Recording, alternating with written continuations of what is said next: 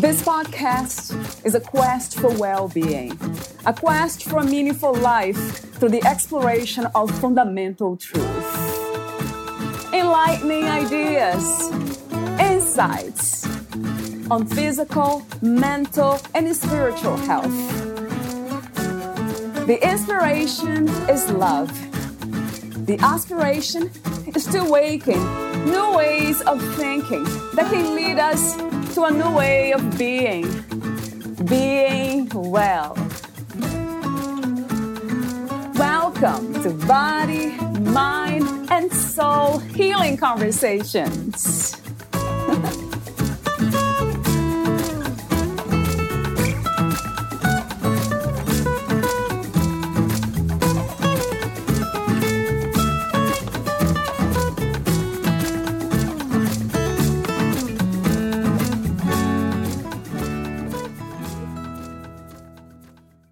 When you feel good, your brain is releasing dopamine, serotonin, oxytocin, or endorphin.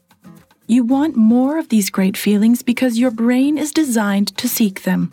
But you don't always get it, and that's natural too. Our brain doesn't release a happy chemical until it sees a way to meet a survival need, like food, safety, and social support. And then you only get a quick spurt before your brain returns to neutral, so it's ready for the next survival opportunity. This is why you feel up and down. It's nature's operating system. Many people have habits that are bad for survival. How does that happen if our brain rewards behaviors that are good for survival? When a happy chemical spurt is over, you feel like something is wrong. You look for a reliable way to feel good again, fast. Anything that worked before built a pathway in your brain. We all have such happy habits, from snacking to exercising, whether it's spending or saving, partying or solitude, arguing or making up. But none of these habits can make you happy all the time because your brain doesn't work that way. Every happy chemical spurt is quickly metabolized, and you have to do more to get more. You can end up overdoing a happy habit to the point of unhappiness. Wouldn't it be great if you could turn on your happy chemicals in new ways? Wouldn't it be nice to feel good while doing things that are actually good for you? You can when you understand your mammal brain. Valeria Teles interviews Dr. Loretta Breuning. She is founder of the Inner Mammal Institute and author of Habits of a Happy Brain. Retrain your brain to boost your serotonin, dopamine, oxytocin, and endorphin levels. As professor of management at California State University and as a parent, she lost faith in prevailing views of human motivation. Her search for answers led to the study of the brain chemistry we share with earlier mammals. Suddenly, everything made sense, and she began creating resources to help people manage their inner mammal. The Inner Mammal Institute offers videos, books, podcasts, multimedia, and a training program to help you make peace with your inner mammal. Dr. Breuning's latest book is Tame Your Anxiety, Rewiring Your Brain for Happiness. Here is the interview with Dr. Loretta Breuning.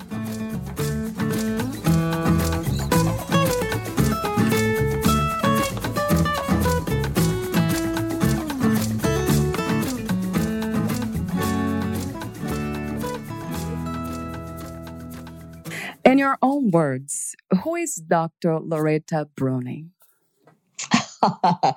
Well, I am a retired college professor and a mother, and I consider myself sort of an escapee from the academic establishment.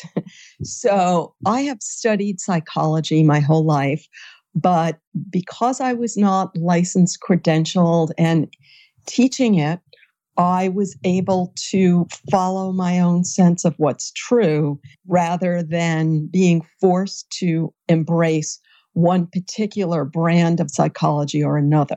So I ended up, what I call it is connecting the dots in a way that to me explains how our brains work. And then I went on to write a few books about it. Wow. And it's a very interesting work. So before we talk about your book, actually, Habits of a Happy Brain, I have a few warm-up questions, as I mentioned before. What is the mind and what are thoughts? So here's the huge part that I think often gets overlooked. So we're all born with billions of neurons, but very few connections between them. So we're not born hardwired like animals. Our connections build from experience. So which experience? You don't memorize every minute of your life. It's whenever your happy chemicals are flowing or your unhappy chemicals flowing. That's your brain's signal of this information is important. So every brain is wired from its own early experience. So whatever felt good to you in the past, whatever felt bad to you in the past, that built connections between your neurons. And even if you don't remember the experience, the electricity in your brain flows where there's already connections. I always say it flows like water in a storm. It finds the path of least resistance. And that's why we tend to repeat the responses of our past. You connect this, what you just said about the brain making these connections, navigating its own system, physical system. That is what you call the mind and the thoughts? Oh, okay. So thoughts are your verbal brain's effort to attach words to these impulses. So the impulses start out, and the mind is just the collection of the neural pathways that you have.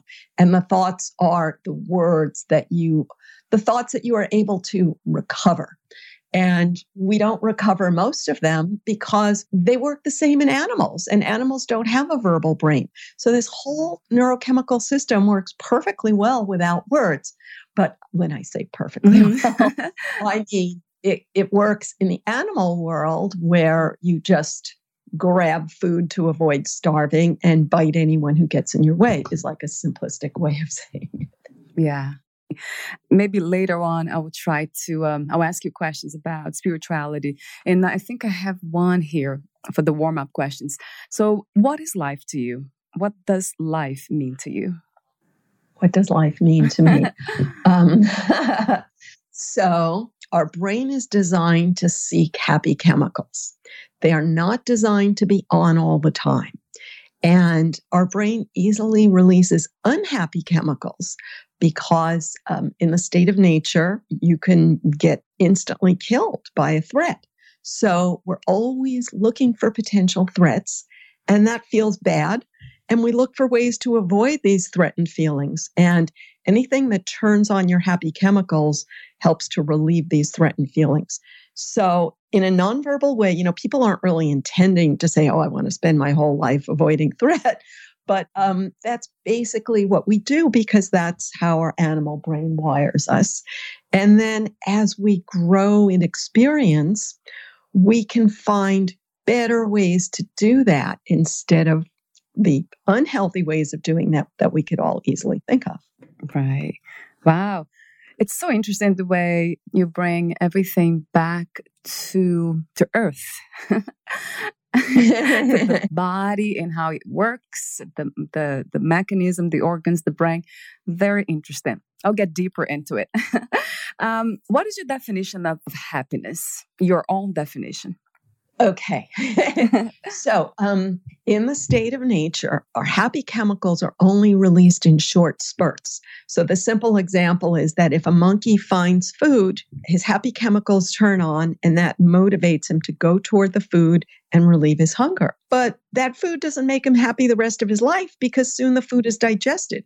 So our brain is designed to motivate seeking because our ancestors had to constantly seek. So any way that, like, if a monkey finds food in this tree, that connects neurons and builds a pathway that gives them a good feeling about that tree and trees like that. But in reality, if you spend your whole life in that same tree, you've soon eaten all the food. So nothing that makes you happy now is going to make you happy forever. But the good feeling wired you to seek that particular thing. And that's why we all drive ourselves crazy, because we seek, but then it doesn't make us happy when you get it. So to me, Happiness is to understand that this is how your brain works so that you can sort of free yourself from believing everything that your brain tells you. Right.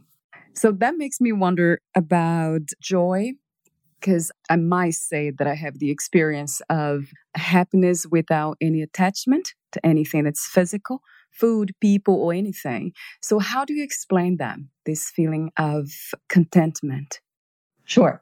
Okay, I'm going to give you a very practical explanation. And I know it's not spiritual, and people often like spiritual explanations, but this is what I'll So, in the animal world, your survival is constantly threatened. So, like a gazelle could get eaten alive by a predator in every moment.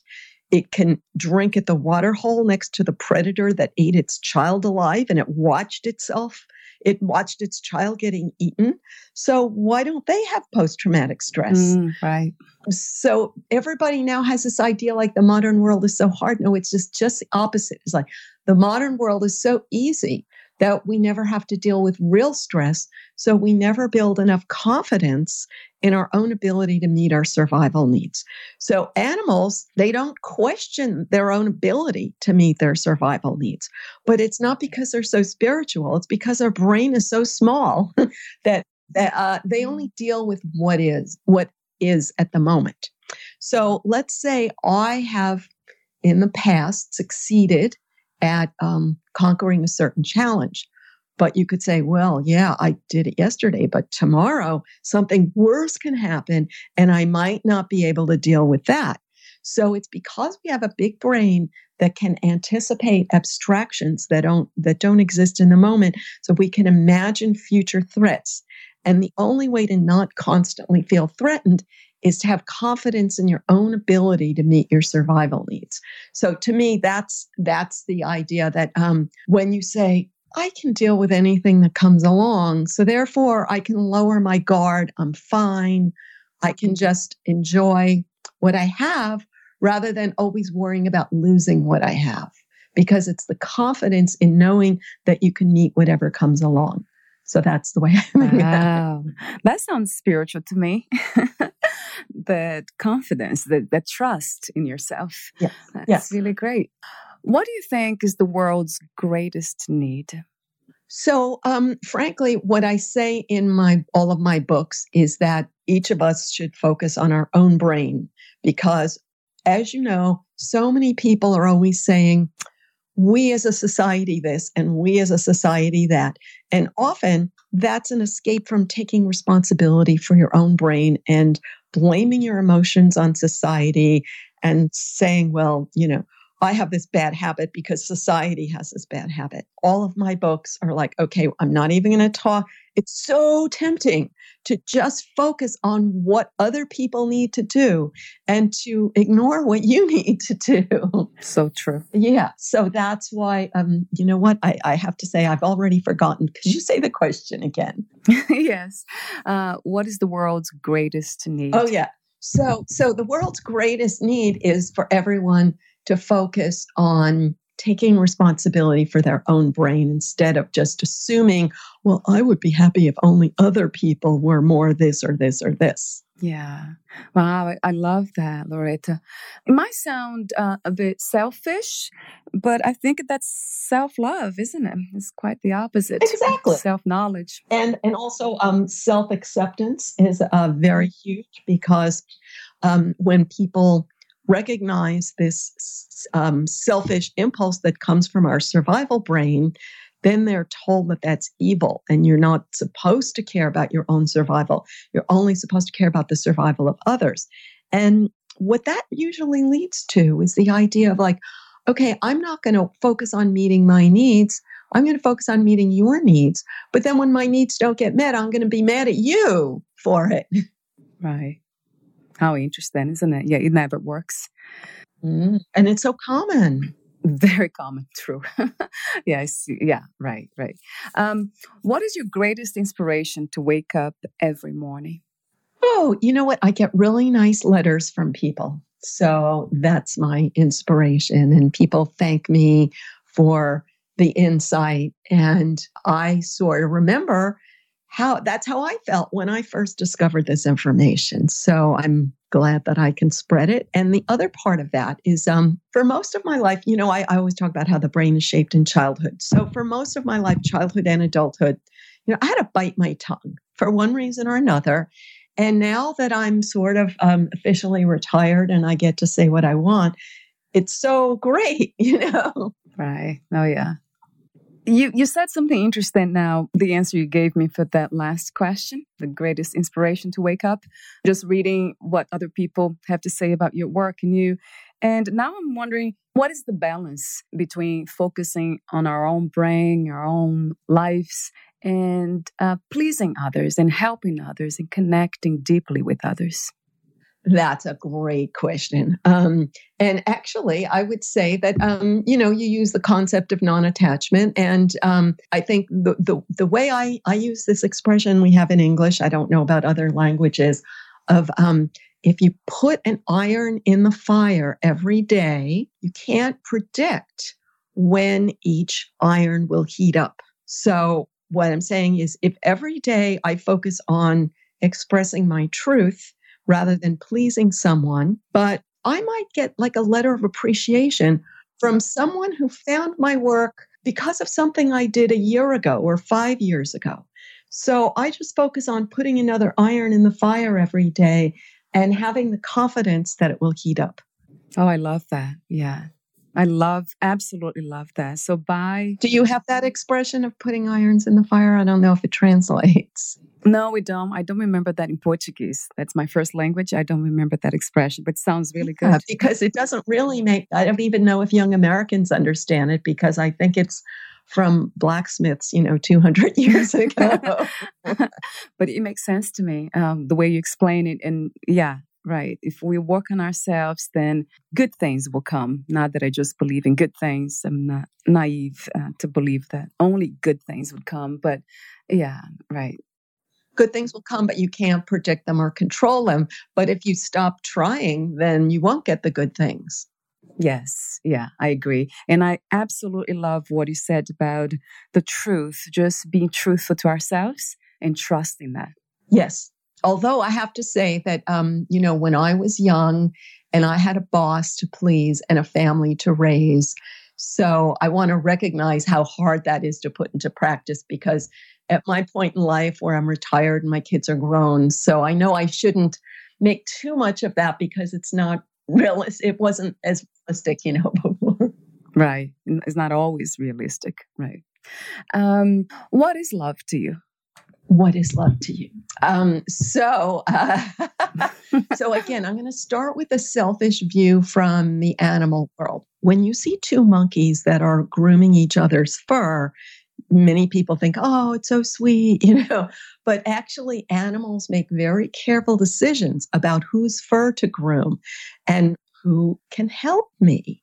And then if you groom someone's fur and they don't reciprocate in any way, then you have to find someone else's fur to groom in order to survive because you need mutuality. So the idea that love is like pure and has no mutuality, I think it's sort of dishonest, and people like to think that, but then they sort of end up resentful because they maybe are over-investing in something and then not getting a reward, and then they end up bitter and resentful. And another thing, though, I have to tell you, because the brain builds its circuits from past experience. So I'm going to tell you a horrible experience. Okay. So I'm going to find a nice way to say this. So I was on a trip in a place where I got like the worst case of dysentery of my whole life, let's say. And my husband, who I only been married to a couple of years at that point, he cleaned up without asking. And when I tell you that it was quite a challenge, and at that point I said to myself, wow, I owe this guy forever, Yeah, amazing. Yeah, it's beautiful. So Wow. it's because of the, and that's not, I mean, you could say, well, anybody could, clean up a mess, but it was because my threat chemicals were so strong, and anything that relieves a strong threat is a strong reward. And just to know, the funny thing is, right before I got sick, earlier that day, my husband got sick and I wasn't with him. So he actually, did it for me and I hadn't even done it for him. How interesting, your definition of love, mutual care, right? Yeah. That makes a lot of sense to me, right? Not just in the physical world, the animal world, but also as spiritually. I always go back to I don't know what's not spiritual in a way. Well, what's spiritual, you could say in a way, is that when he cleaned up after me, he was not expecting an immediate reward. Right. It was just because he's that kind of person, Yeah. How wonderful. What, where, and who is God to you? I have to say that I am not publicly taking any positions on that. So I am very much a respecter of all views. So whether a person is a believer or a non-believer, I don't want to embrace either one as superior. So that's just sort of my public position. However, I want to also add that there's this thing called the terror management theory of emotions, and I really think it's true. So the idea is that we are terrified by the thought of our own mortality. We know we're going to die, and animals do not know they're going to die because death is an abstraction and animals only focus on what they're experiencing in that moment. So we have to find a way to feel safe and to quell this sense of this fear of our own mortality, which is very hard because our brain evolved to look for threats. And since we know that something will kill us someday and we don't know what, then everything is a threat. And that's what, when you watch the news, that's all it is an appeal to at this threat. What about this threat? What about this threat? True. That's kind of fun in a way, but it's true. It's not actually not fun at all. It causes a lot of pain, right? Suffering. Yes, unless a person shuts off the news, which is the solution. Sensible thing to do. I agree.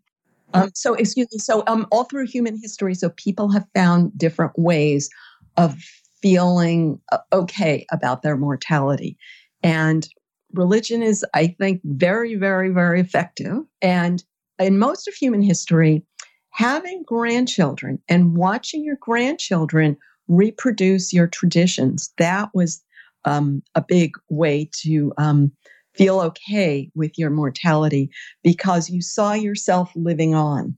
And today, very few people get to watch their grandchildren embracing their traditions for one reason or another. And so that leaves us all the more need for other ways of managing our threatened feelings. Right. Are you afraid to die? Well, I would be if I spent a lot of time thinking about it. So I don't. Right. That is so great.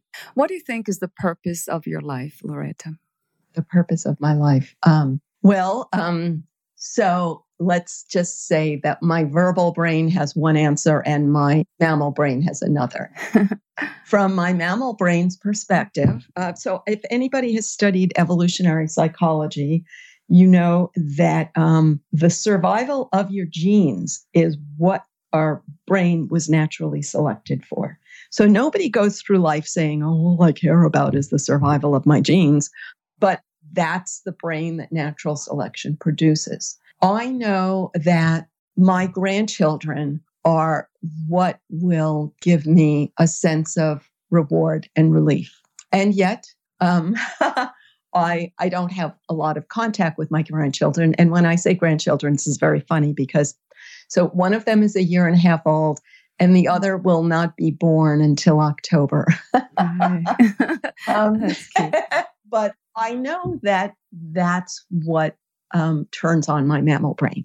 Now, my verbal brain, what I have chosen consciously to focus on is creativity, because creativity gives you that sense of, I am creating something that will survive. Right. And that's true in a way. And also because I have control over my creativity, but I don't have control over my access to my grandchildren. It could be that too. That's great. Very practical. Do you think that life has a grand purpose? Life itself in general has a purpose? Good question. Here again, I would say I do not have that belief, but anyone who has that belief, I totally respect it. And yet I don't want to spend a lot of time debating it. Right. Fair enough. So let's talk about your book. What inspired you to write the book, Habits of a Happy Brain? Sure. Well, it's a really interesting story. I was always interested in writing and never got anything published. I was like a total washout in the publishing department. And then I was able to take early retirement when I turned 50. And self-publishing came out about then, or a little later. And I just said to myself, I'm going to write the book of my dreams. And if no one will publish it, I am just going to publish it myself. So long story short, it took me over 5 years. And once it came out, nobody read it. And I was totally not focused on marketing because as a lifelong academic, marketing is like so taboo in academia. Right. I always had this choice between, every minute that I spent marketing, I could have been spent writing another book. So I thought, I'd rather write another book. So that's how I came to write that. And that one was self-published too. And then I joined a social support group for self-publishing people. And we had these meetings at which each person gets 20 seconds to introduce themselves and also to put their books on a display table. And at that meeting, a literary agent found my book and sold it to a publisher. How wonderful.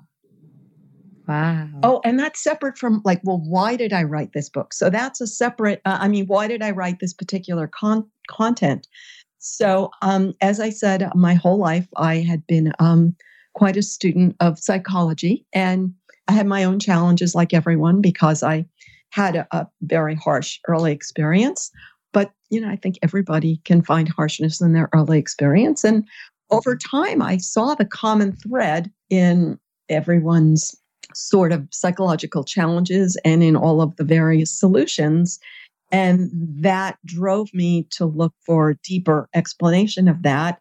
And what drove me the most was we all have our theory, so my theory, which I was very much an academic theory, that if you give children this complete love and acceptance, that then their life will be easy. And when I became a PTA mom, I was surrounded by children who were given that, who were totally spoiled and not happy. And when I started studying the animal brain, it's like, wow. So if you give an animal everything at once, doesn't necessarily make it peaceful and loving. Like, wow, that was amazing to me. Yeah, it amazes me to just hear that. It doesn't make a lot of sense, right? To the mind. Hopefully you won't experiment on your own kids. No, I don't think I'll have them. Experiment on animals first. Right, right. That's a good suggestion. What really makes humans humans? Very good question. So the amazing thing is if you look at the core chunk inside of our brain, most people have heard the idea of like the amygdala, the hippocampus, the hypothalamus. That's often called the limbic system. So that is almost exactly the same as in mammals. And so it's the big cortex that makes us different. And there's, a lot of debate about this. And a lot of that debate has a political bias. And because I've been around so long, I have seen so many trends come and go in academia. And the current trend is that the animal world is peaceful and loving and cooperative, and everything bad is caused by capitalism. So if you look before that, there's like a century of research on the not nice behavior of animals. So I'm sorry. Tell me the question again. Yeah. What really what makes really humans makes it? Yes. humans? So all those people who are trying to say that animals are better is they are comparing the animal brain to the human brain in a kind of biased way. So when I say that humans have big brain, they do. I know people have read these biased indicators, but there's so many things about our brain that's bigger. I call it the pink fluffy part. So the pink fluffy part of your brain is much bigger than an animal. And also it's more interconnected and it gets more oxygen. So in so many ways, our bigger brain gives us the ability to abstract. And that means we can use language and we can conceptualize the consequences of our actions before actually doing something. And we can generalize. So we could say, if this doesn't work, then maybe that won't work and maybe this will work. And that's what makes us different from that. Wow. For good and bad. Pleasant and unpleasant experience, right? Like traumatic learning. Yeah, we tend to just hold on to those experiences for too long. How is the up and down feeling natural? And why are they so challenging to make sense of? Sure. Good question. So our happy chemicals that I talk about in the book, serotonin, dopamine, oxytocin, and endorphin. And people have gotten the impression from the medical establishment and the academic establishment that these chemicals should just flow all the time for no reason. And I should be happy sitting on the couch. And if I'm not, then it must be a disease and the doctor can fix me. But when you know how it works in animals, it's easy to see that each of these chemicals turns on for a very specific reason in a specific situation, and then it's gone just for a few minutes, and then it's metabolized, and you have to do more to get more. So ups and downs are natural. And once the simple example is, as I said, if a monkey sees a piece of fruit and it's like, wow, that will meet my needs, that goes toward the fruit, it gets the fruit, then maybe it rests and digests for a while, and then it gets hungry. So the good feeling only turns on when it's needed to meet a specific need. Right. So let's talk about those brain chemicals: dopamine, serotonin, oxytocin, endorphin, and cortisol too. I have them here on my list. Dopamine being the first one. How is dopamine connected to expectation and imagination? That's what I read in your book. There's a connection with that chemical. Good. Thank you. So expectation, or I call it anticipation. So our brain is wired from experience. So anything that triggered your dopamine in the past starts turning it on faster in the future because electricity flows along the pathways that exist.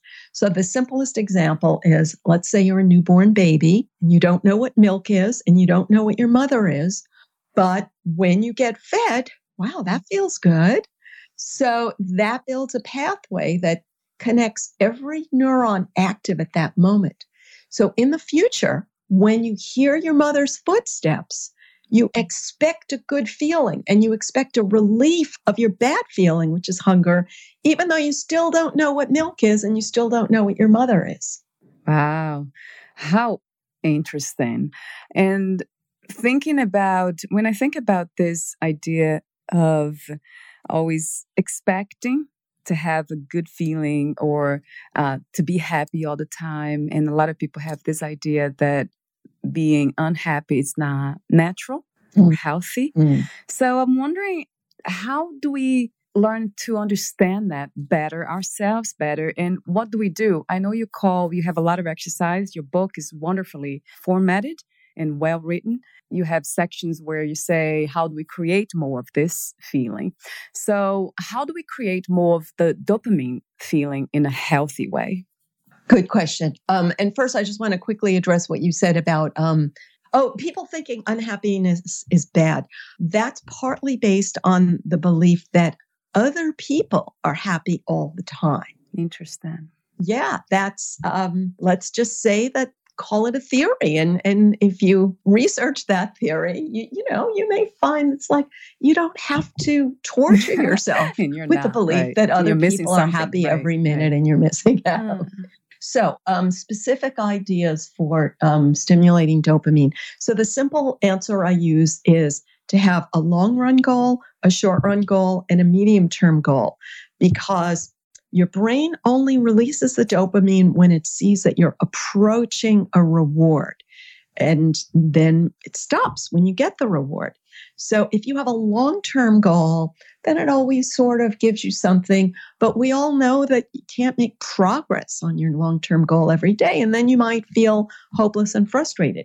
So a short-term goal is something you have control over. And my favorite example is like baking cookies, because it has a lot of steps, but you expect a reward at the end of the steps. And so you have control over that. So you can bake cookies whenever you want. And what I say in the book is you could even put half in the freezer and give away most of the rest and only eat one. So I love cooking, though. That makes sense. You can bake cookies without being unhealthy. And then the medium-term goal, again, is the idea that it sort of keeps you realistic. So you could say, let's just say hypothetically every month, even if the medium-term goal is that closet of yours that's a mess. And for years you have wanted to clean it up. And if you say, this month I'm going to spend 10 minutes a day on that closet. And by the end of the month, it will be cleaned up and you will feel so good about it. That's interesting how, we tend to be so complex with our thinking, with the abstract, but there are so many things here now in this present moment that can bring so much happiness, can give us so much satisfaction. Although I do love the idea of imagination. Oh, that's right. You asked about imagination. So I'm familiar with the popular theories. And so let's look at it this way. So first, we're told that we should be in the moment and focus on the moment. But then imagination is not in the moment. Imagination. So I think so much of this theory is contradictory. And again, I don't like blaming others.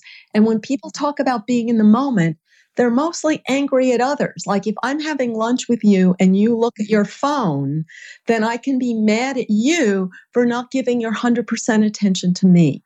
So I feel like a lot of this present moment, it has a real blame element. Yeah, I never thought it this way, but it might. Yeah, it might. It might.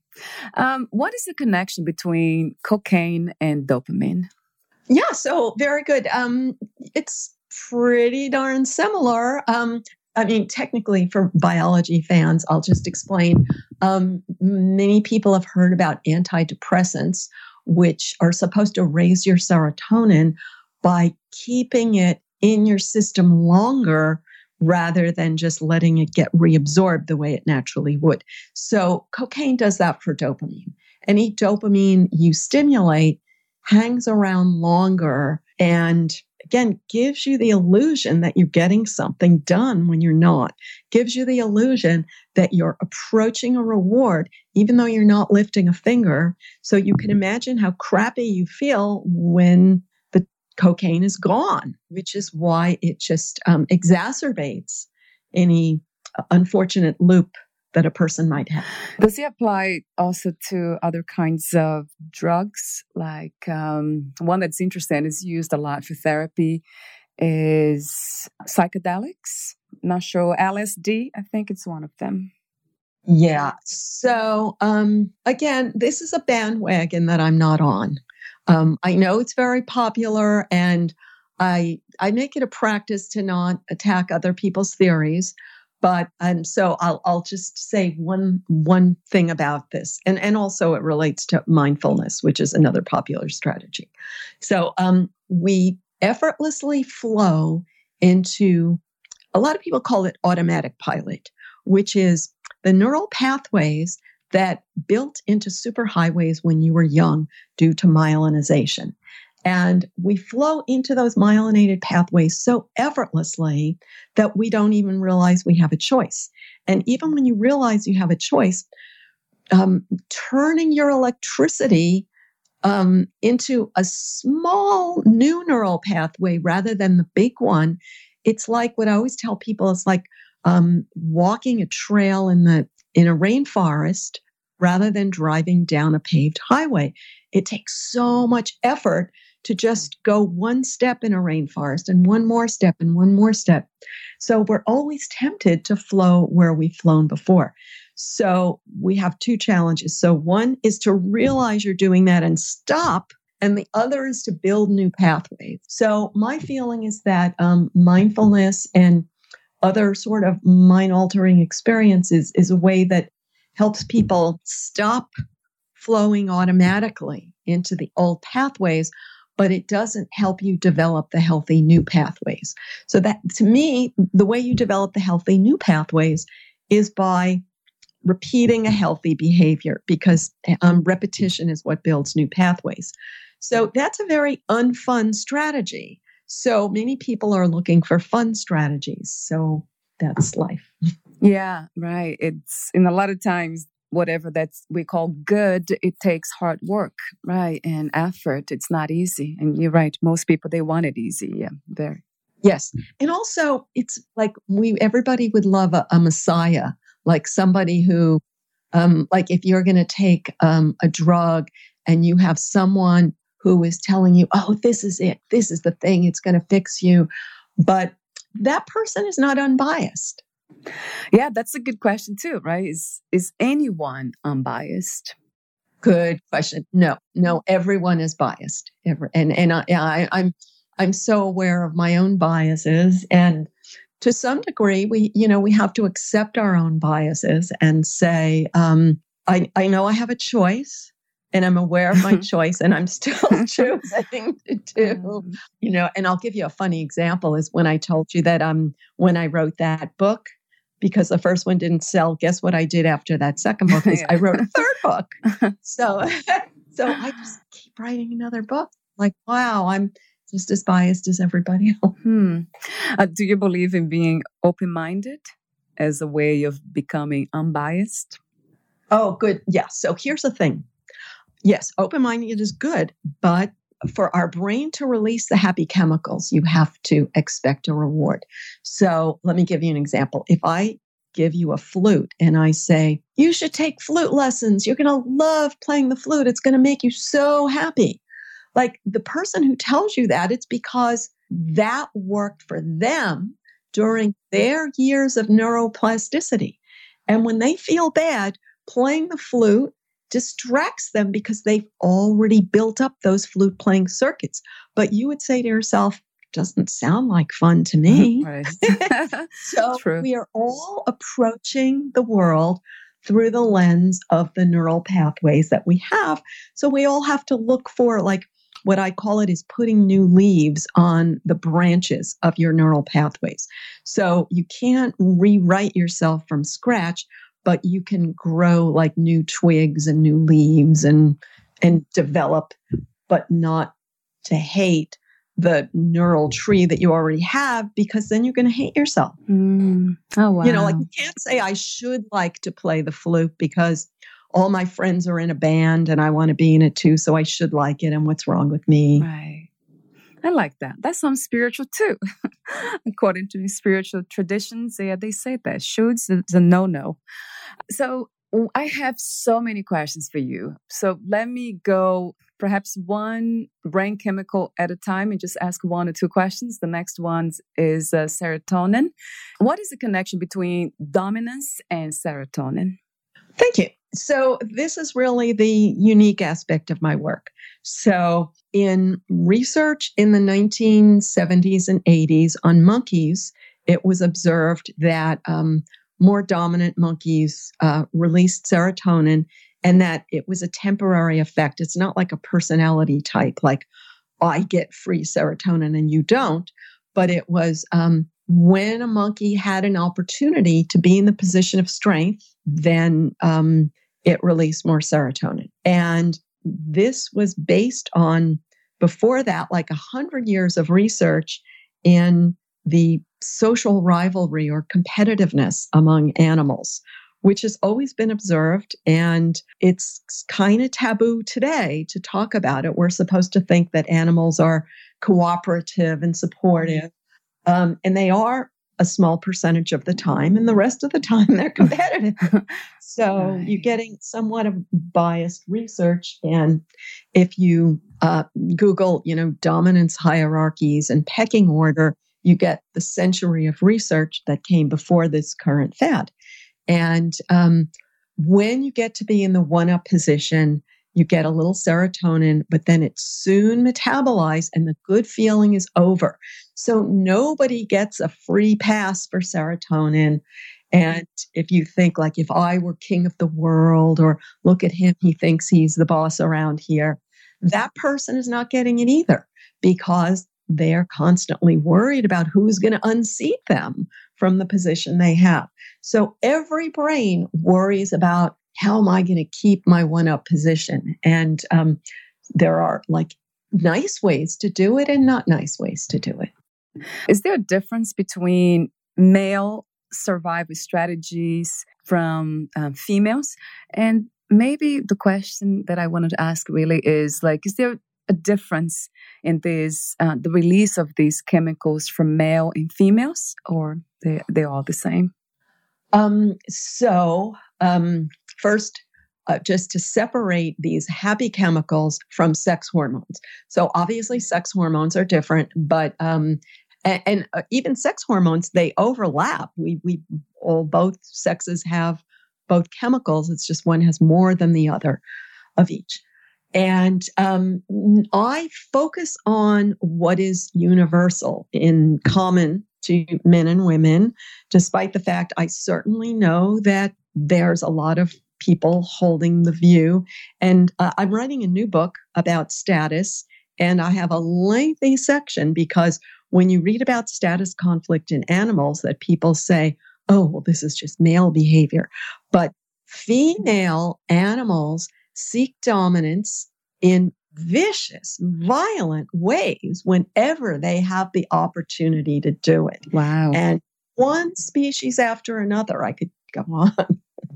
That is interesting. I heard that before. Women can be as violent as men, but they often don't expose that violence. Yes, and also to say that I don't call it violence because I call it seeking the one-up position. Right. So right. Men seek the one-up position, women seek the one-up position. Most men in today's world do not seek it through violence, and fortunately, most females do not either. So we're all challenged to learn other ways to seek it. But in nature, females do not seek it as much because they would lose. And younger, weaker males do not seek it because they would lose. So in a way, they're already wired to know these things. They're self-aware. Oh, well, that's great. You know what? They're not hardwired to know it, though. They learn from experience. So when you see two little monkeys wrestling, which they do like almost constantly, that's how they're wiring themselves with that sense of when I can dominate and when I must submit to protect myself. Right. So, yeah, do you call this, there's another word, good word, not intuition, but instincts? Oh, good question. So instinct, there's different ways of looking at it. So the most technical would be that your genes create the pathways, and therefore every individual in your species would have the same responses. And the smaller the animal's brain, the more hardwired it is, the more its genes control its wiring. The bigger an animal's brain, the more its wiring is built from experience. Okay, so there is a difference. Yeah, it's not. Talk to me about oxytocin and trust. Sure. So oxytocin is the chemical that makes us feel good when we have social support. And the animal example that's well known is when an animal is with its herd, then it's safer from predators. And oxytocin is the feeling that you can lower your guard because you're you're in a place where you can trust. And it feels so good that we would like to have that feeling all the time, but it's not designed to flow all the time, because if it did, then what would happen is you would trust people you shouldn't trust. Or from an animal example, an animal would wander off alone and get eaten by a predator if its oxytocin flowed all the time. So instead, you only get it when you have social support. But in the modern human world, nobody wants to be forced to stay with their tribe every minute the way humans did for most of human history. And so that's why we're so eager for other ways of stimulating it. Oh, well, so you were asking about the trust part. So the bigger an animal's brain, the more it makes fine distinctions about who to trust. So a herd animal, it's just, either you trust the herd or you don't, but it's not very individual. But with primates who have bigger brains, they can, it's like they have enough neurons to build individual relationships. And the simple thing I always say is, if I get too close to the wrong ape, he could kill me in an instant.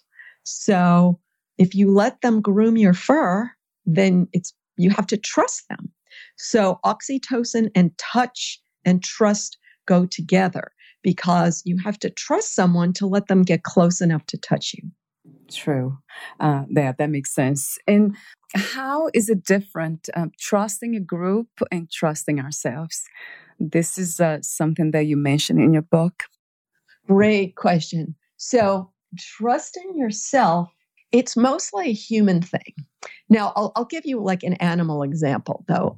Let's say that animals are starving to death, that they're in a drought and it's very limited food. So most of the time they stick with a group, but the hungrier they are, the more they take the chance of distancing themselves from the group in order to meet their needs. So that would be like the animal example of trusting yourself rather than trusting the group. Now, in the human world, we're capable of trotting off to greener pasture even when we're not dying of hunger. To say, well, I'm going to go off on my own. And if a predator comes, I'll find safety then. But I'm not going to worry about it now because I see opportunity by leaving the herd. Yeah. Oh, wow. So we are, in a way, very different from the animal world. Oh, I don't say that. I would get hate mail if I said that. I don't know if anybody. I don't even divide because it's very controversial. I don't know if you've been around people who get into this issue. So I just sort of look at it as a continuum between big brains and small brains, and it's very easy to see the continuum because, and I explain this in my book, there's an exact correlation between the length of your childhood and the size of your brain because it takes so long to wire a brain. So you need a longer childhood when you have a bigger brain. Yeah, let's talk about the next chemical, endorphin, and the value of pain, cry, laughter, physical exhaustion. Sure. So animals only release endorphin when they're in real physical pain because it's the same chemical as morphine. And endorphin means endogenous morphine. Endogenous means inside. So it's the same as opioid. And its job is to mask pain so that an animal can run to save its life when it's injured. And it only masks pain for a short time because if you masked pain all the time, you would run on a broken leg, and that would not be healthy. So it's only designed to give you a small window of opportunity to save your life when you're injured. And after about 15 minutes, then either the animal has been eaten or it has to hide, withdraw to protect it. It has escaped, and now it's protecting its injuries. So in the human world, many people in their unconscious brain, they've noticed like this strange good feeling, and it really comes from physical pain. And people try to do painful things to stimulate it, which is not what we're designed to do and is not what I'm advocating. So I always say that all the others are things we're supposed to look for. But because people look for it, so I mentioned like a hot tub is an example. Hot food is an example. And exercise, I'm very cautious about this because so many people exercise to the point of pain because this this chemical, it was the first one that was discovered. So it's gotten oversimplified. And people think it's the key to happiness. And then when they're not happy, they just exercise more and more and more. So that's why I'm very cautious about that. And then I'm doubly cautious because if you starve yourself, you get a little. So you know why I'm cautious of that. Wow. Yeah. That is true from my own experience with the fitness world. And so what's the connection between endorphin and cry and laughter? Oh, yeah, I forgot. Yeah. So laughing triggers a little bit of endorphin. And what I say, it's not like an endorphin high, it's just a few seconds of it. But the reason it triggers it is because it's basically giving you vigorous movement in a muscle that doesn't get used much. And so laughter, we don't have absolute control over it, but it's actually the healthiest option we have. That's why I always advocate doing whatever we can to bring laughter into our lives. And I have in the book, I have like 3 solutions of how to do that. And then crying. So crying, you get, because of the same like jerkiness of those muscles, you get endorphin, but you also get a lot of bad chemicals. So I'm definitely not advocating that, but I'm also pointing out that, when a person feels strangely good after they cry, I think that explains it. Right. How fascinating. So what is you said the healthiest way to stimulate, to release endorphins in a healthy way is laughter. What is the other one? Do you have 2 others examples? So one has gotten very popular, it's move often. So it's not, movement to the point of pain, but moving often. Right. And I'll give you 3 ways to enjoy laughter. Okay. So one is to have humorous podcasts on your phone. And what I always say is when you're in a horrible meeting, to tell yourself, as soon as this is over, I'm going to go listen to one of my humorous podcasts. And to what I say is, if you're stuck at the office, you can walk up and down stairs while you're listening to it, because that gives you a full mind and body distraction from the awful feeling of the meeting. So that's one. So another one is, I always explain that I have this comedy theater that I love, and I often tried to bring friends, and they did not love it. And they invited me to other things that I did not think were funny at all. So you have to prioritize your own taste in humor rather than just going along with what your friends think is funny. And the final one is, in many cultures, it's sort of considered rude, or even like at the office or something, like when you burst out laughing, that people try to withhold that. And you actually need the physicalness of laughing to get the endorphin. So try to undo the habit of holding back your laughter. Yeah, it's funny. Yeah, I heard about that too, that people do that. Yeah, they hold back on happiness, joy, right? Those happy feelings. I think my last question here on endorphin is adrenaline. How is it different from endorphin? Yeah, good question. So I distinguish between the happy chemicals and the unhappy chemicals. So the happy rewards you for doing something that meets your needs, and the unhappy chemical warns you of something that undermines your ability to meet your needs or actually threatens you. Now, adrenaline is sort of in the middle. It tells you something urgent is happening, but it doesn't mark it as good urgent or bad urgent. And that's why people have such different opinions about adrenaline. So one person loves a roller coaster and one hates it. One loves horror movies and one hates it. One loves danger sports and one hates it. So because it's neutral, each of us has wired it from our past experience. And so, for example, when I was young, if like something urgent was happening, it was usually bad. So I learned to equate, like emergency with bad, whereas other people have a sense of boredom, and that feels bad to them. So to them, like urgency is like something good, like, wow, something's going on. So adrenaline is that urgent attention that we then interpret based on our own past experience. And of course, based on what is actually going on in the moment. So we all have some sense of reality filtered by our old pathways. Right. So that's kind of in between. Adrenaline is not a happy or unhappy chemical. It's just, it depends. It's alertness. You can call it alertness. So let's talk about cortisol.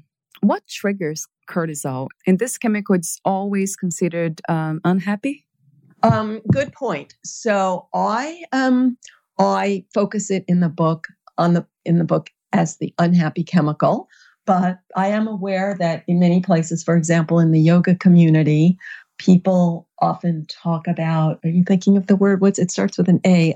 No. It's adrenaline suppression.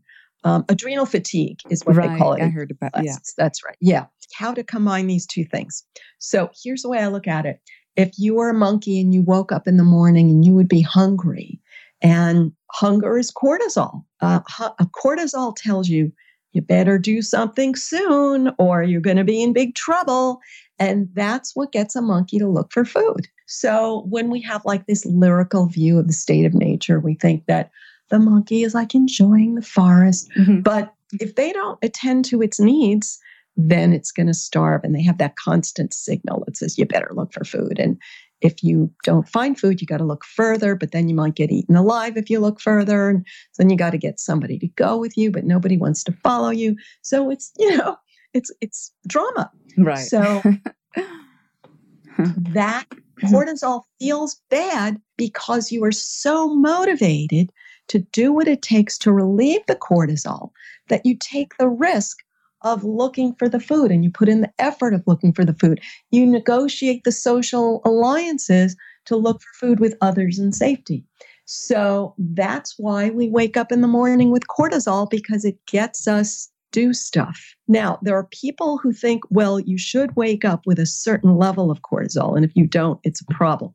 Now, I have a little problem with that theory because, I don't know if you have an alarm clock marriage or not. So let's just say, I hate alarm clocks. Right, I think it's so unhealthy to wake up in that stressful way. So many people have never even experienced an alternative to wake up naturally. And so most people wake up with this horrible alarm, and alarm is really a synonym for cortisol. They feel alarmed. Right. And so all of these tests about what is a normal cortisol level in the morning, it's all based on people who wake up with alarm clocks. So, and I have to say, when my husband, had this alarm go, it's like, oh my God, that's not healthy. That is cute. I agree 100%. I have a question here about cortisol. Is cortisol often triggered by mental constructed fears, or could it be? Yes. So why do we do this? And there's a simple reason, is that our brain evolved to scan for potential threats. And when you're safe, then there's no immediate threats. So your brain looks out for more distant threats because anticipating threats is what kept humans safe. So I'll give you a simple example. Let's say this may not be true in Brazil, but maybe in Portugal. I don't know, that our ancestors could freeze to death in the winter if they didn't accumulate, food and firewood in the summer. Our brain designed to anticipate threats, and that's how we survive. In the modern world, you don't have to worry about, I grew this much food and I might starve to death before the next harvest season. So because our world is so safe and we never see our children getting eaten alive by predators, then we have to look further to find a potential threat. And that's what we do. Right. Wow. That makes me think about the concept of the mind and thoughts, and mindfulness, meditation, all that kind of helps to control those unhappy chemicals from just releasing itself unnecessarily. Yes, exactly. Although I have to say that I was in yoga for 10 years, and despite all the mindfulness, I heard so much negative thinking that I just gave up. So because this sentence, how often do you hear this, is our society is so stressful. Yeah. So people are constantly blaming their stress on society.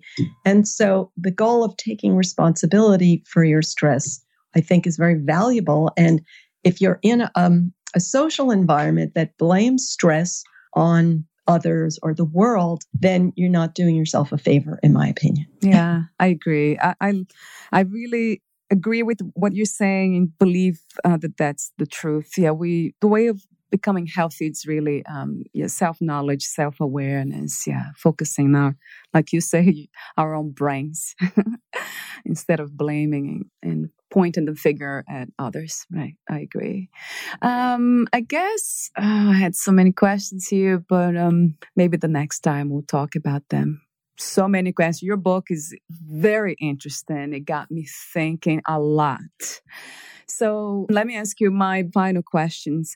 Would you like to add anything or read a section from your book? Oh, thank you. Well, you know what? I'll just mention that when you say your book is very interesting, that I'll just mention the two others. So the sequel to that, when I said that I went on and wrote the third book, so that one is called The Science of Positivity, Stop Negative Thought Patterns by Changing Your Brain Chemistry. And then I wrote another one called Tame Your Anxiety, Rewiring Your Brain for Happiness. And then I wrote another, and I'm writing another one now, but that won't be around till next year. Wow. Interesting. Extremely interesting work. So my final question is, what is your definition of success? What is to be successful to you?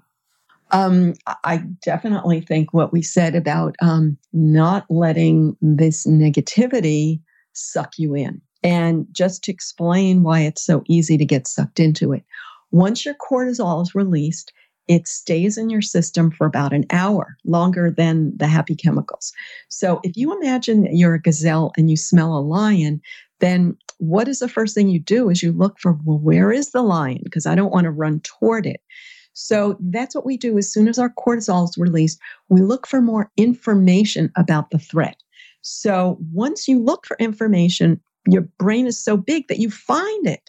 So that's why we're always convincing ourselves that we actually have found proof of how awful things are, because the cortisol is telling us to look for negative things. And once you do that, then you release more cortisol. So you look for more threat and you get into a loop. Wow. And then that loop becomes myelinated. So that becomes your autopilot. So it's just getting out of that is so valuable. Right. And that is your definition of success. Interesting. Yes. What is to be strong? What is true strength? So what I always call it is when I compared carving a pathway in the rainforest with a machete versus coasting on the highway. So it's the ability to blaze a new trail in your brain, despite the fact that that new trail feels unsafe. And the old trail, the old highway, it feels safe, even when you know it's not safe. So the famous example is, a person with an addiction. So when they stop the addiction, they feel unsafe, even though the opposite is true. So it's that ability to follow another pathway in your brain that's not the familiar one. That's what takes so much strength. And just so people know, what it actually takes is 100% of your energy. So to stop focusing on other things and only focus on that. Wow. For a minute. Yeah, I like that. In a way, you made me think of courage, just having courage. Yes, exactly. What was the hardest lesson to learn about yourself? Oh, so I was very withdrawn when I was young. Like I said, I had a rather threatening environment, and I mean, mostly from my mother, not to blame the world.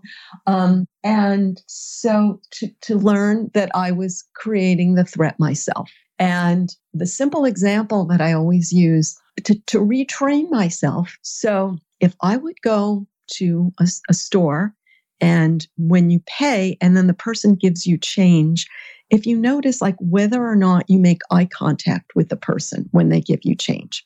And a lot of times, you're busy, you're packing your groceries or whatever. But a lot of the time, you just don't make eye contact with them. Oh, I didn't make eye contact with them. So I made it like my practice. I said, I'm going to make eye contact with them as a practice. So I found that if I looked at them and they didn't look back at me, that I had this horrible feeling. And that was able to sort of to recreate that feeling of neglect in my past. But then, when they looked at me, then I would also feel threatened by that because then I got negative attention. So it was just to understand that I was creating all of that and it had nothing to do with what the person was thinking about me. Right. Yeah, I can relate to it. And I think a lot of people too. Do you believe in unconditional self-love or unconditional self-acceptance? Yes. And that's obviously not an argument for doing whatever feels good, but it's the idea that we have what feels good in the long run, what feels good in the short run, and balancing that is hard enough. But then we have one more element, which is that it's hard to predict. Like, I think this is going to feel good in the long run, but it may or may not. So that's what I always say is that's the challenge that comes with the gift of life. And to accept that your brain is designed to make these decisions, but you can't just get perfection in every moment.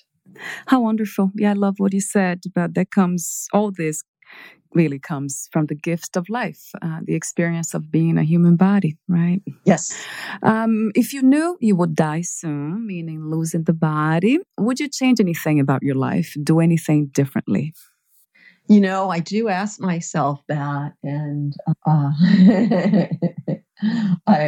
I guess I would just say I would eat more ice cream.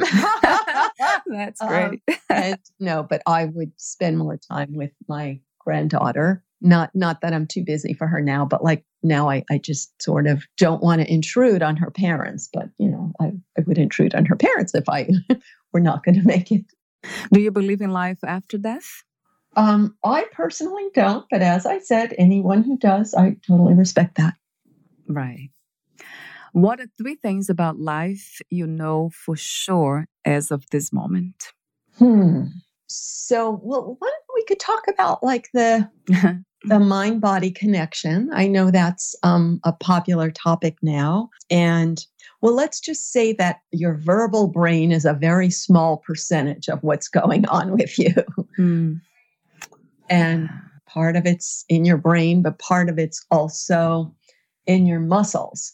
And I had a lot of muscle tension, and I think we all do. And it's really hard. Like, I would like to say that I've released it, but I don't think I have. So that's sort of one of my bigger challenges. So say the question again. Yeah, 3 things about life you know for sure. Yeah, that relaxing your muscle tension and acknowledging your nonverbal brain. I'll count that as 2. Yeah. So, and the third one, like I said, is that we care about our legacy. We care about what we're going to leave behind, because that helps soothe our mortality fears. And there are so many ways to define your legacy, and however you define it, that it's worth your effort. It's valuable. I like that. Wow. It has been a fun, meaningful, and genuine conversation, Loretta. Thank you so much. Sure. Thank you. Yeah, I really appreciate how aware you are of the content and great original questions. I had so many more questions, but the time. Where can we find more information about you, your books, services, and future projects? Sure. So I have a website, innermammalinstitute.org, innermammalinstitute.org. And I have an explanation of this in every format people like. So I have for people who don't like to read, for people who like short reads, and for people who like books. So every possible. Oh, and I have a lot in Spanish and a little bit in French. Right. Wonderful. Thank you so much again. And I'll talk to you soon. And I have one slideshow in Portuguese. Oh, Portuguese. Wow. Yes. I should tell you. So innermammalinstitute.org/multilingual. I have Portuguese, French, and German there. And then I have separate pages one for Spanish and a separate page for French. Really wonderful. Thank you so much again for what you do, the way you do it, and for who you are, the way you express yourself. Really wonderful. Thank you. Bye for now.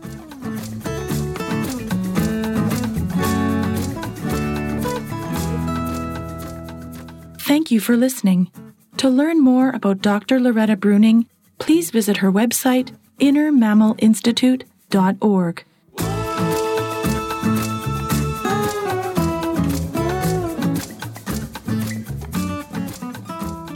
To learn more about this podcast, please visit fitforjoy.org/podcast. I want to thank the Patreon members, Lawrence McGrath, Mark Basden, Terry Clayton, and Aidan Vickrock. Thank you again for listening, and bye for now.